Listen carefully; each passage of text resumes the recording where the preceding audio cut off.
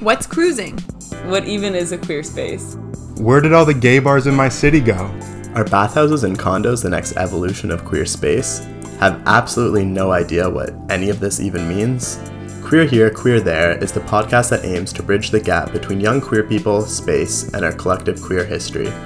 Every episode will look at a different way that queer identity intersects with space, spanning topics like gay social media and hookup apps, loneliness, and heritage preservation of queer spaces. Tune in for conversations with expert guests like psychologist Walt Odets. I've been a clinical psychologist for about 30 years now, and working almost entirely with gay men. I've written a fair amount about gay men starting in the epidemic. And attorney and author Andrew London.